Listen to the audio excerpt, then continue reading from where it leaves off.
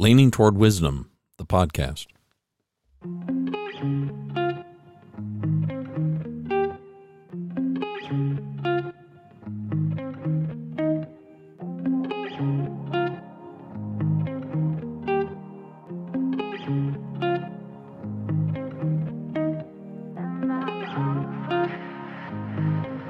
Graham Greene, he wrote this sentence in his book, Ways of Escape. Writing is a form of therapy. Sometimes I wonder how all those who do not write, compose, or paint can manage to escape the madness, melancholia, and panic and fear which is inherent in a human situation.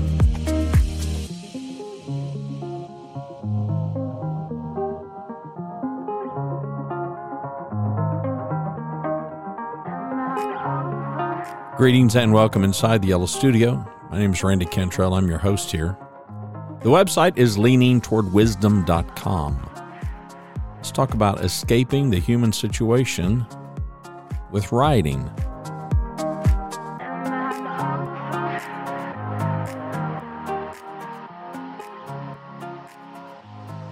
Coming to you from Dallas-Fort Worth, Texas.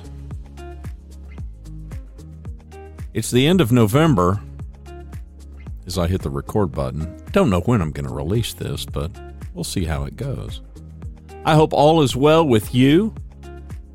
It's highly likely that Thanksgiving is past, and I hope it was safe and lovely and everything that you hoped it would be. The troubled writer is more than a stereotype. Like there are many writers and other creatives that, well, they are vexed souls looking for solace in their art. Kind of like King Saul. You know, King Saul, he would long for the music of David to soothe his soul. And it certainly, it is a stereotype, no question. But there are clearly many, many examples where it's evident that there are creative people that, for whatever reason, are vexed. It's kind of a paradox, really, as you look at people that are very troubled but are also very, very funny. Comedians who are anything but funny in real life, but up in front of others, they can bring the house down. Cause and effect can be tough things to figure out. I don't think that we should necessarily assume some correlation between the degree of vexation and creativity. And I don't think that we should naturally assume that, well, if you're creative, then you're going to be a troubled, dark soul. I rather think that we are all vexed to some degree, and I also would assume that we are all creative to some degree. Now, some of us lean more toward one than the other. That is, some of us, we may be more vexed than creative, but that may be another show. The human situation is both universal and uniquely individual.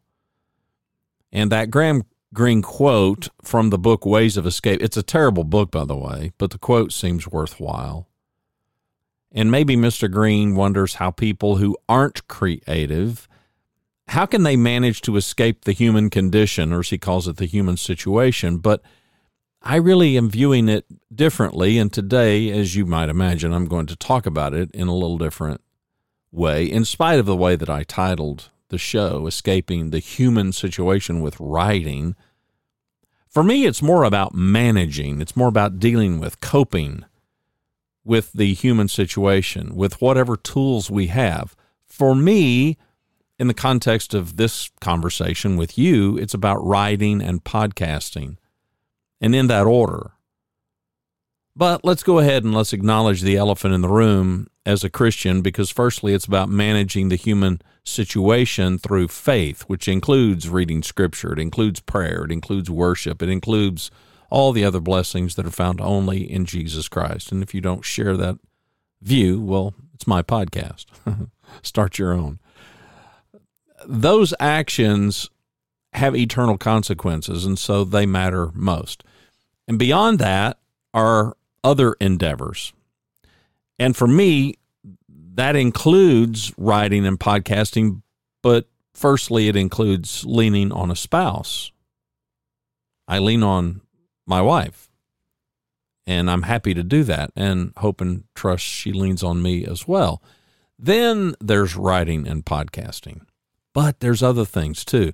There's listening to music. There's reading.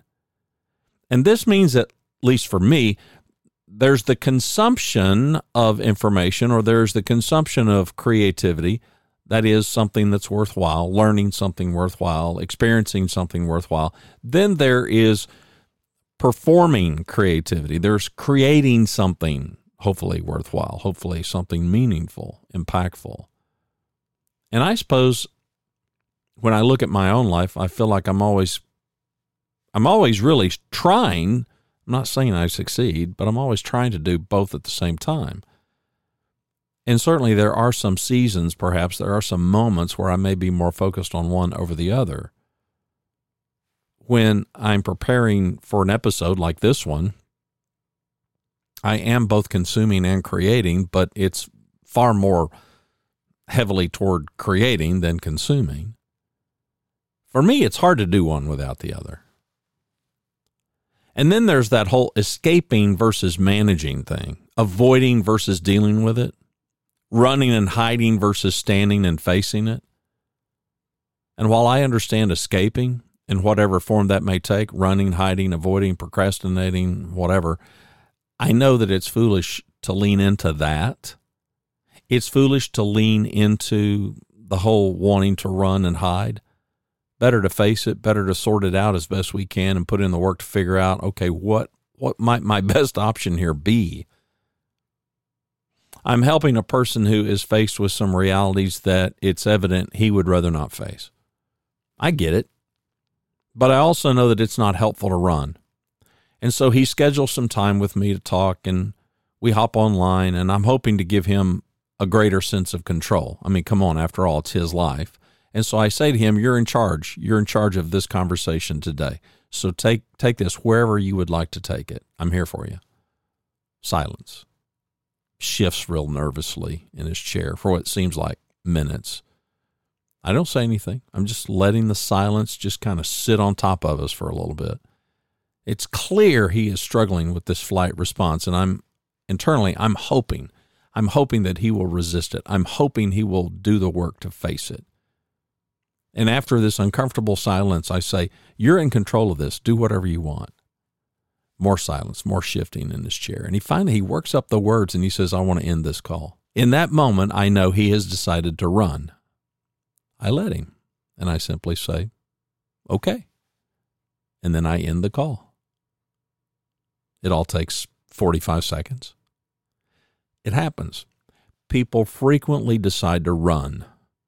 The problem is the thing we're running from almost always catches us and overtakes us.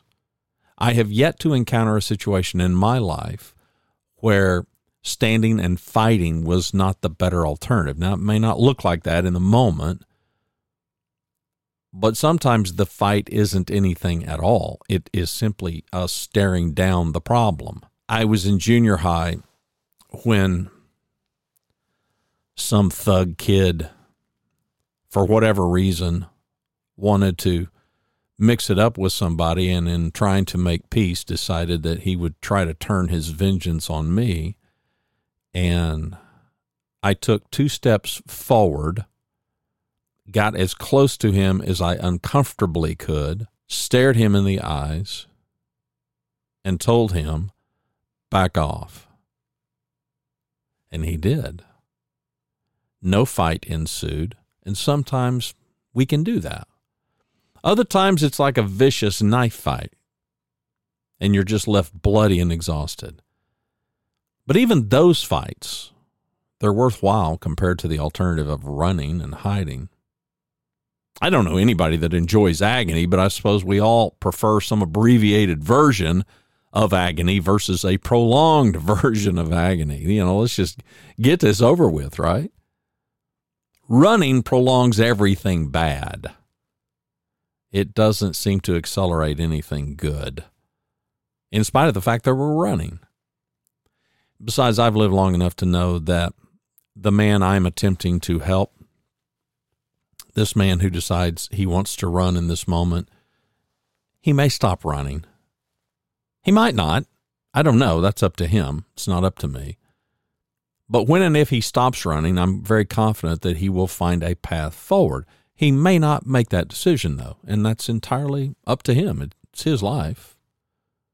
We come to things when we come to things, and maybe we don't come to them at all. I'm always working hard to come to things as quickly as possible because, well, two things. I'm lazy and I want to avoid as much pain as possible, so there's that. Do you really want to escape the human situation, or would you rather improve yours? Seems to me that's a good question. Life isn't likely quite that binary. You know, sometimes we read novels and watch TV shows and movies. We listen to music. We work in the yard. We pursue our hobbies. We engage in other activities so that we can get our mind off of one thing and onto something completely different for a while. It's more of a respite, really, I guess, than an escape. A respite is defined as a short period of rest or relief from something difficult or unpleasant. I don't think that's running and hiding. You know, that's more buying time as we process. I mean, sure, it could become a habit. We could absolutely turn it into this full sprint runaway tactic. Hopefully, we don't lean into that. And if you are leaning into that, if you do find yourself converting this short period of rest into a really long, prolonged period of running away, tap the brakes, rethink that. Rethink that. Let me encourage you to get back closer to the problem and facing it. I had it happen in my life. I've referred to it often here. In the early fall of 2018, we encountered this situation, a difficult situation, and running from it just was not an option. I mean, for starters, it was just too important an event. There was too much at stake.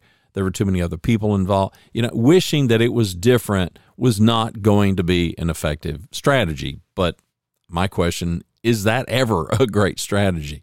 No. Wishing that it were different, wishing that it would just go away is never a good strategy. And thankfully, we did not deploy that strategy. Instead, we asked questions.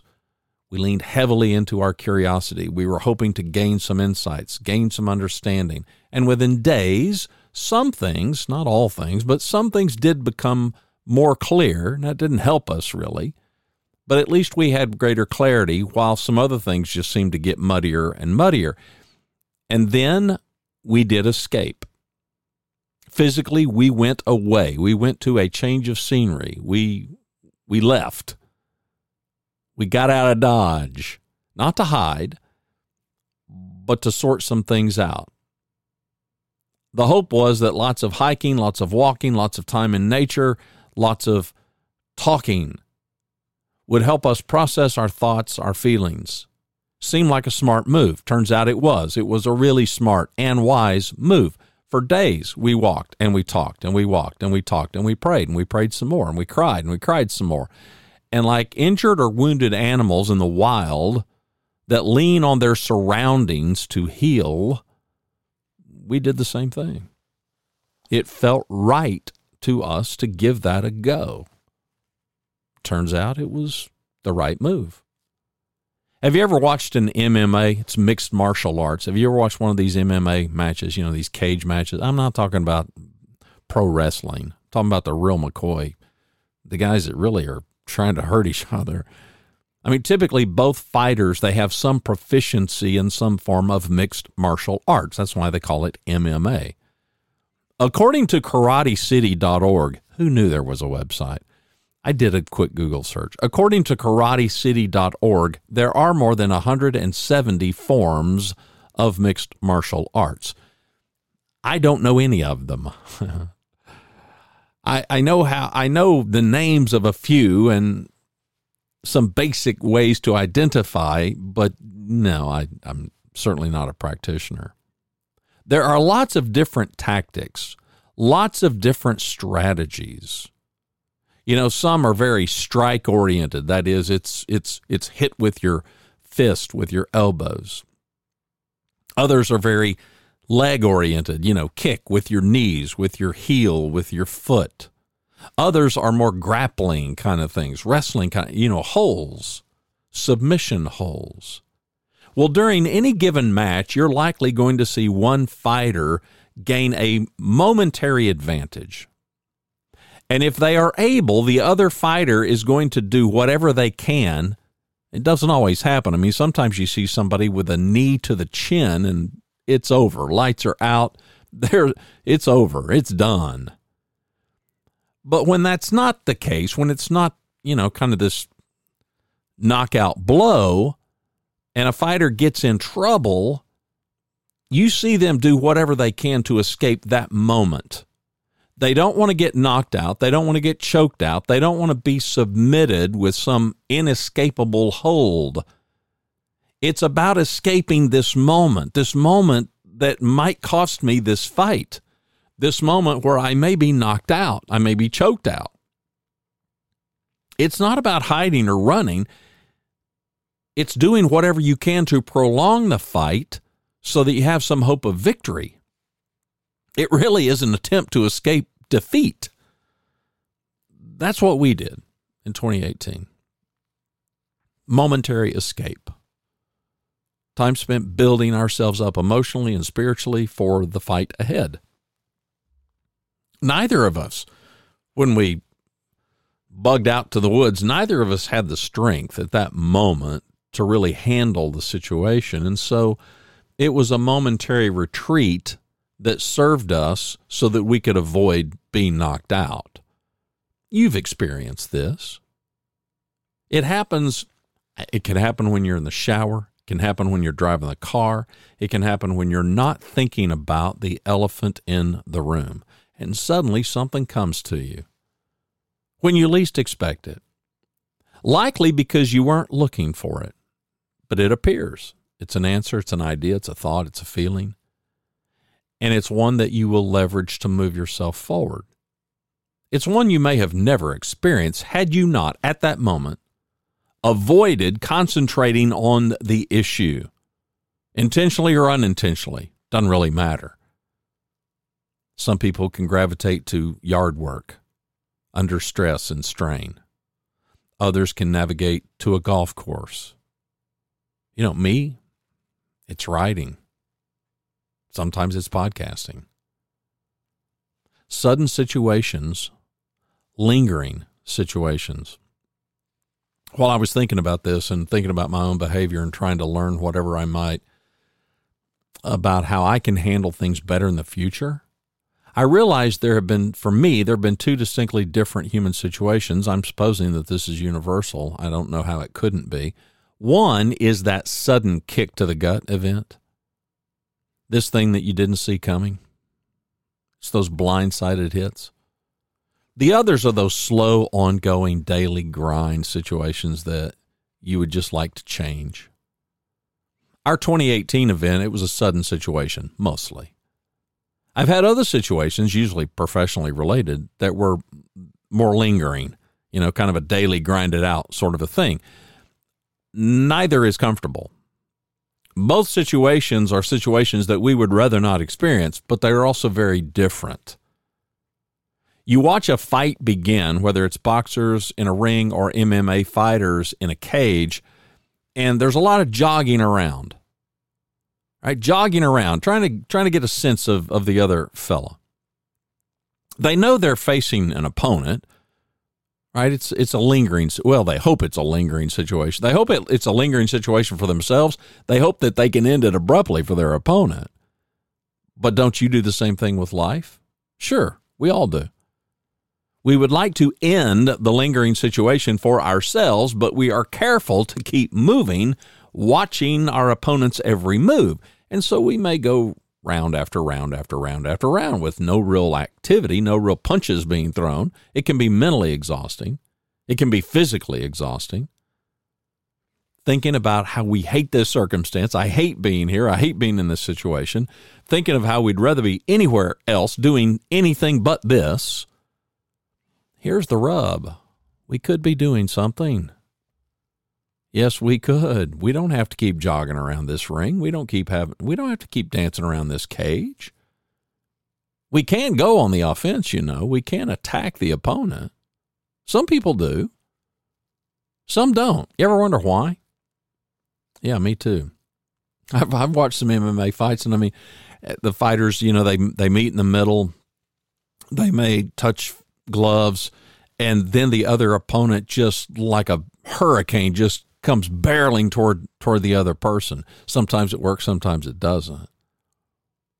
And then you see people that they are very reticent to take the fight to their opponent. Now, here's the interesting thing for me. This is how my mind works. I'm thinking they've both trained for this event, this specific event. They have trained for it.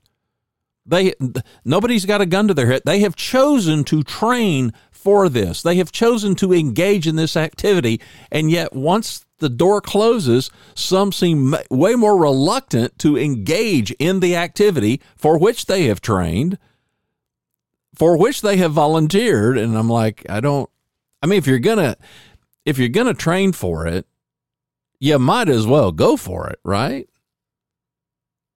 Wiring, confidence, preparation. I guess there are likely these and many, many more ingredients that lead a person to go on the attack, or that would lead other people to retreat when the opponent really isn't attacking. It all boils down to fear.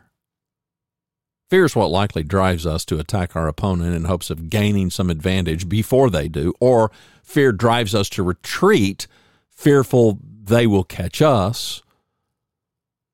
I've seen MMA fighters or boxers just dive headlong into the fray, just reckless abandon, hoping that their frenetic attack will result in success. And sometimes it's highly entertaining now. I know myself well enough to know I wouldn't likely do that, and yet at the same time, I just told you about a 7th or 8th grade encounter that I had where I very quickly just stepped forward and got right in the kid's face and just said, back off. And he did.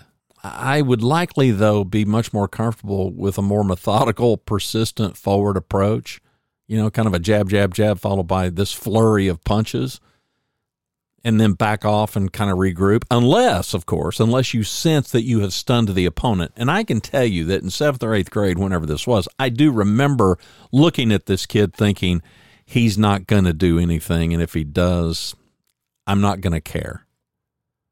And I didn't fight. I've never fought. Ever. I've done some boxing, neighborhood kind of stuff. This is where you have to have a heightened awareness of the situation. And as I look back in junior high, I had a heightened awareness of the situation. I feel like most of the time I've got a heightened awareness of the situation. I pay really close attention. I listen real carefully. I watch very carefully. Any sign of an advantage should result in a more intense effort to end this fight, knock this opponent out, get on with this. Because when the opponent is on his heels, it's time to go all in. It is time to keep up a sustained attack and end this thing. I would venture to guess that most of us, how could we not, react to sudden situations. But I would also surmise that we are less proactive than I suspect we know we should be. For example, the fighter who doesn't attack but remains on the defensive is suddenly caught. He's caught with a good punch. Maybe he's caught with a takedown. And now, panicked. And you see it all the time. Panicked. He's scrambling. He's scrambling to respond. And those moments where he may have been standing on his feet toe-to-toe with the opponent, debating with himself, should I go for it? Should I wait? Okay, those are gone now. Now he's in trouble. Big trouble, maybe. Desperate to avoid utter defeat, he's wriggling, he's punching, he's blocking, he's twisting, he's rolling. He's doing whatever he can to avoid being beaten. And sometimes, if he is skilled enough, if he is practiced enough, if he physically understands what is being done to him, he knows how to counter it, and he can escape.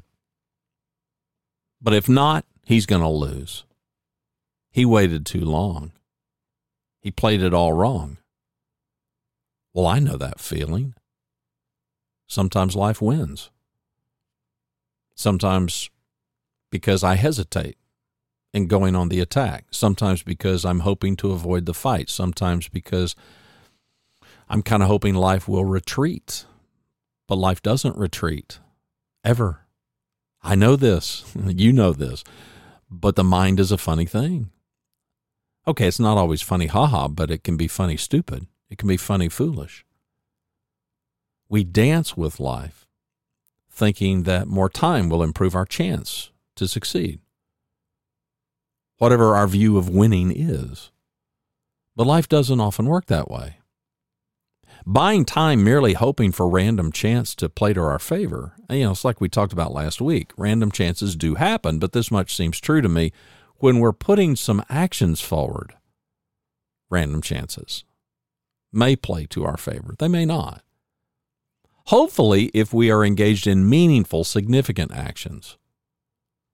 Life has surely taught most of us that doing something is usually better than doing nothing. Well, unless, of course, the thing that we do is foolish.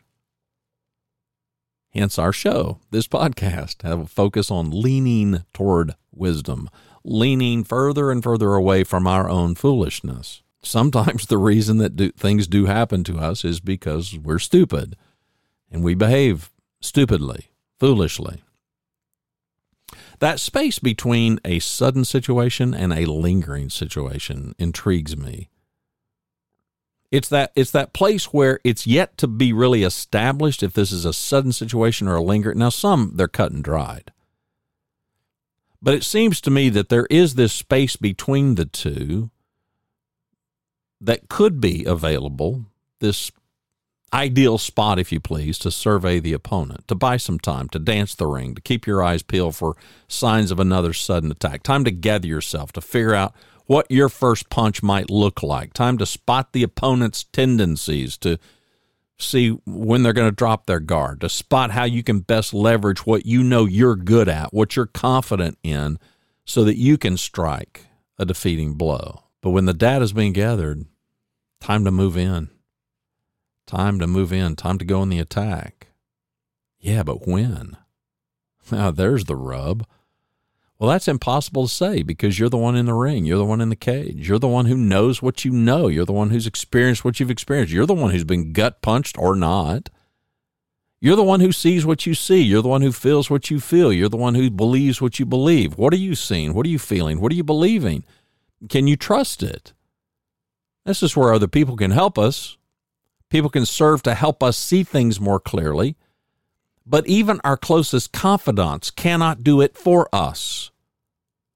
Some weeks ago, a friend got news. His closest friend had been in a car wreck. The friend was hurt, but he would be fine.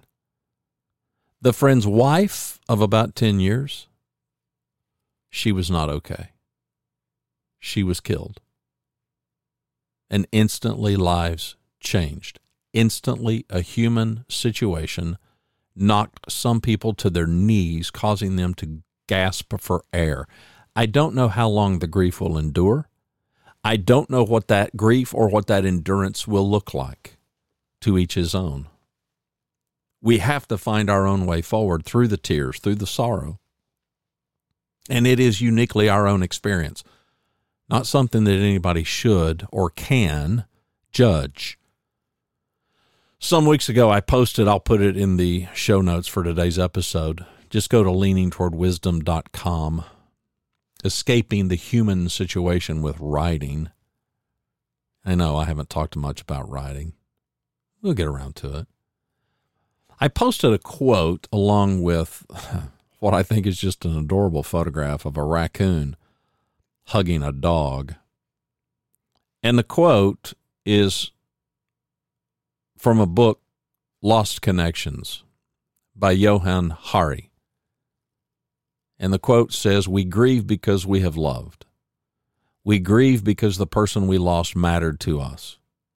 To say that grief should disappear on a neat timetable is an insult to the love we have felt. Deep grief and depression have identical symptoms for a reason.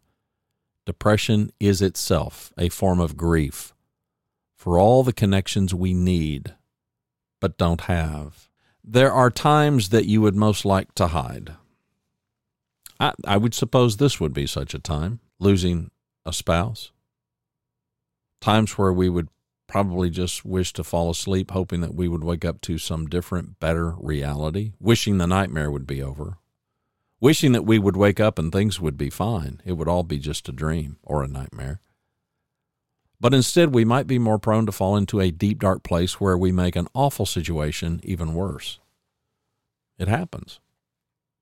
It happens when people lean into substances. It happens when we lean into intoxicants. But evidently, even critters do this. The physical stimulus so powerful that we struggle to resist, feeling so enormously powerful that we neglect our own well-being in an effort to pursue them. I'll put a cover to a book. This popped up in my, you go to Amazon and there's these suggested things. I'm not sure why this was suggested to me, but it was interesting. At least the book title is interesting. I haven't read the book. The title of the book is Drunk Flies and Stoned Dolphins. Subtitled, A Trip Through the World of Animal Intoxication. Did I say intoxication? Check that. A Trip Through the World of Animal Intoxication. I don't know. I've not read the book. But it's a clever title. Drunk Flies and Stoned Dolphins. Best I can tell, we either cope or we attack. We either defend or we go on the offense. We manage or we impose change. We overcome or endure. And yes, we either win or lose. We succumb or we celebrate. But it doesn't feel so cut and dried in my life. Does it in yours? I mean, sometimes I don't feel like I won in the moment. But after some time passes, it's pretty clear I won more than I lost. Or it's clear that my victory is far more sound than the defeat. Sometimes it's the realization that my defeat, however bad it may seem, now in retrospect, it's not nearly as bad as it might have been. Mostly, I find myself, in hindsight, being thankful. Thankful for the sadness, for the struggles, for the sorrow, for the lessons learned, lessons that I know I would not have otherwise ever had because winning does not teach me much of anything. I wish it weren't true. And so armed with all this sorrow, armed with all this defeat, armed with all these times that I wanted to escape instead of fight, I have learned some important lessons that I suspect you too have learned. One, we must always defend. It doesn't mean that we refuse to trust others. It does mean that we guard ourselves against circumstances and choices and decisions and people who don't care about us being our best. It means against foes, we defend, always. Amongst friends, we trust, always, until evidence proves that we should make a different decision. And sometimes proof comes. You need to make a different decision.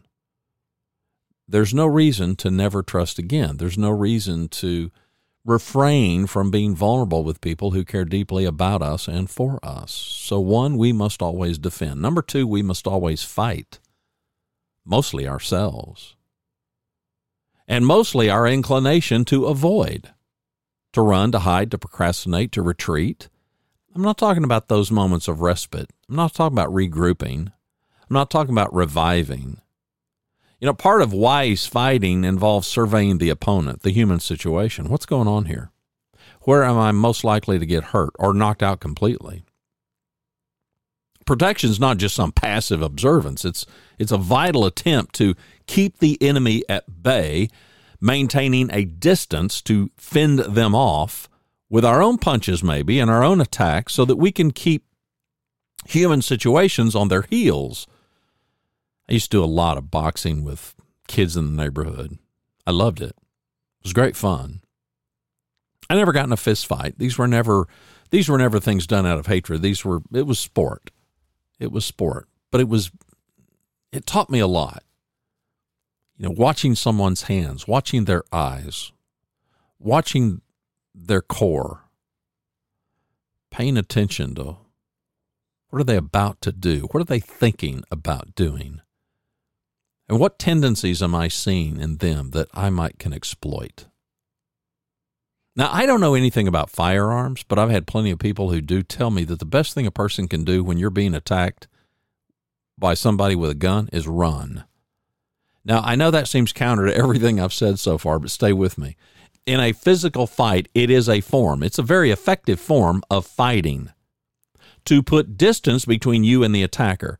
Now, these are sudden situations, dangerous situations like the MMA fighter who is suddenly taken to the ground, and now the attacker is going for a chokehold. You simply have to survive this situation. You've got to try to get back to your feet and live to keep fighting. Police officers will tell you that if a person is quite a distance away, now I don't precisely know how far away a distance away is, but you should run. In spite of what you see on TV, hitting a moving target with a handgun, very, very difficult. The greater the distance and the more movement, the more difficult it is to hit the target. That's why you see people in TV shows, they're zigging, they're zagging, and they're running as fast as they can. Time is your enemy, so you can't stall, you can't wait. You cut and you run as fast as possible, and you're moving, you're jogging, you're parrying the whole time, making it more difficult for the shooter to have any advantage because distance is your friend. Running is not the point, but distance is the point. And distance may be time, it may be space, it may be both, but it is part of this second thing that we must always fight. It's part of the fighting process. And by the way, I also know from professionals that if you must fight, that is, if the attacker has a weapon and they're right there on you and they've got a gun, you got to gain control of the weapon. If you're going to fight, you better gain control of the weapon. If you don't, you are in high danger.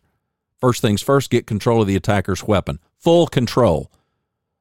Of course, then professionals will tell you, then beat them senseless with it. So there's that. Number 3, we must always move forward. Even if it means retreating momentarily, as my wife and I did, so that you can revive yourself. Change, growth, and improvement. Change, growth, improvement. The computer world knows CGI as computer-generated imagery. Think Pixar. But you don't have to think Pixar. There are a lot of TV shows and movies that incorporate vast amounts of CGI or virtually produced images. They look very real to us. There's a ton of stuff done with green screens and whatnot. My version of CGI is very personal. Change, growth, and improvement. It's very real. It is always virtually produced first in our mind, because we imagine it. Change, growth, improvement, CGI. We imagine it, we think it, we feel it, we believe it. We act on it, and we make it happen. We convert it from a creation in our minds to a reality in our bodies. Or we don't. This is the running and hiding that we have to avoid at all costs. Running and hiding from change, growth, and improvement. Oh, you thought it was about running and from life? I see people do this all the time. I understand the temptation to do it. We all do. We think we're running and hiding from the human situation. We're not. We may be completely powerless to alter that. The husband who loses his wife in a car accident has to face the reality she's gone. But he also has to face the reality in time that his life continues. Hiding from the circumstance is what it may feel like.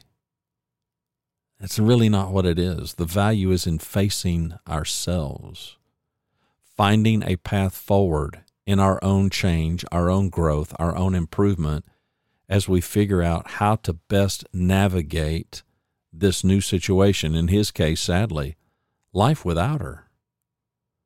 Nothing easy about this, especially when you're attempting to do this with a broken heart. For me, the creation of a new episode, this episode, any episode, the writing in a journal, the writing on a website like now, part of the process. It's not about escaping the human situation. It's not about escaping what should be my appropriate response to the human situation. It's about coping. It's about managing. It's about defending. It's about attacking. It's about dealing with the things, these things that life presents to us every single day. It's about donning headphones in the wee hours of the morning and listening to Billy Strings and the Boys play Know It All I'll put a link to that too. No, better yet, I'll embed that. If you've not listened to Billy Strings, it's a new song, relatively new, from the latest album. Frankly, I can listen to anything these boys play. It's about firing up a microphone. It's about talking to you. It's about sharing what I'm thinking, what I'm feeling. It's about communicating. It's about connecting. I don't know what your with looks like. With, in terms of the title of today's show, escaping the human situation or dealing with the human situation with writing. I don't know what your with looks like. I don't know what it feels like. But you've got some withs. You've got some things that you do to help you manage the human situation. Make sure they're helpful. Make sure they're not harmful. Make sure they're constructive. Make sure they're not destructive. Right? I mean, it's better to write than drink. It's better to play music, either on an instrument or like I do through headphones, than to intoxicate. It is better to face your reality than to run and hide from it. Me? Well, I've already told you. I'm going to stick with the things that I know I can trust in. God, prayer, the Bible, worship. That's the foundation of it all. And then it's my wife.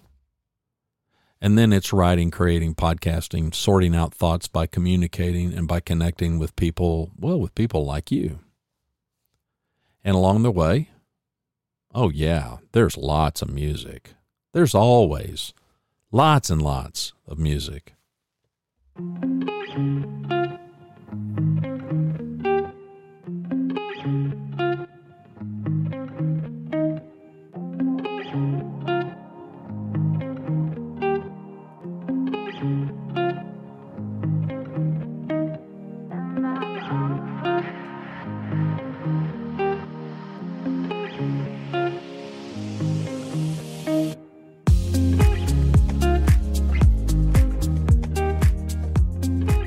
And there it is, another episode of Leaning Toward Wisdom, modern tales of an ancient pursuit. I hope you find something helpful, inspiring. You know, the hardest thing I think any of us have to do is to face ourselves. But it's where the magic is.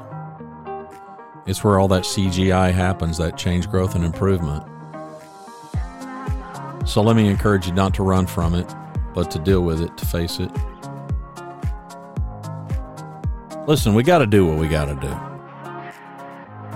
And I know the world is filled with people that are going to tell you what you ought to do. But you got to do what you got to do. Me, I'm wanting to lean more and more toward wisdom, more and more away from my own foolishness. Lean into the things that I know will benefit me spiritually, and emotionally and mentally and physically. And kind of let the rest go. My name is Randy Cantrell. The website is leaningtowardwisdom.com. Greetings and welcome inside the Yellow Studio.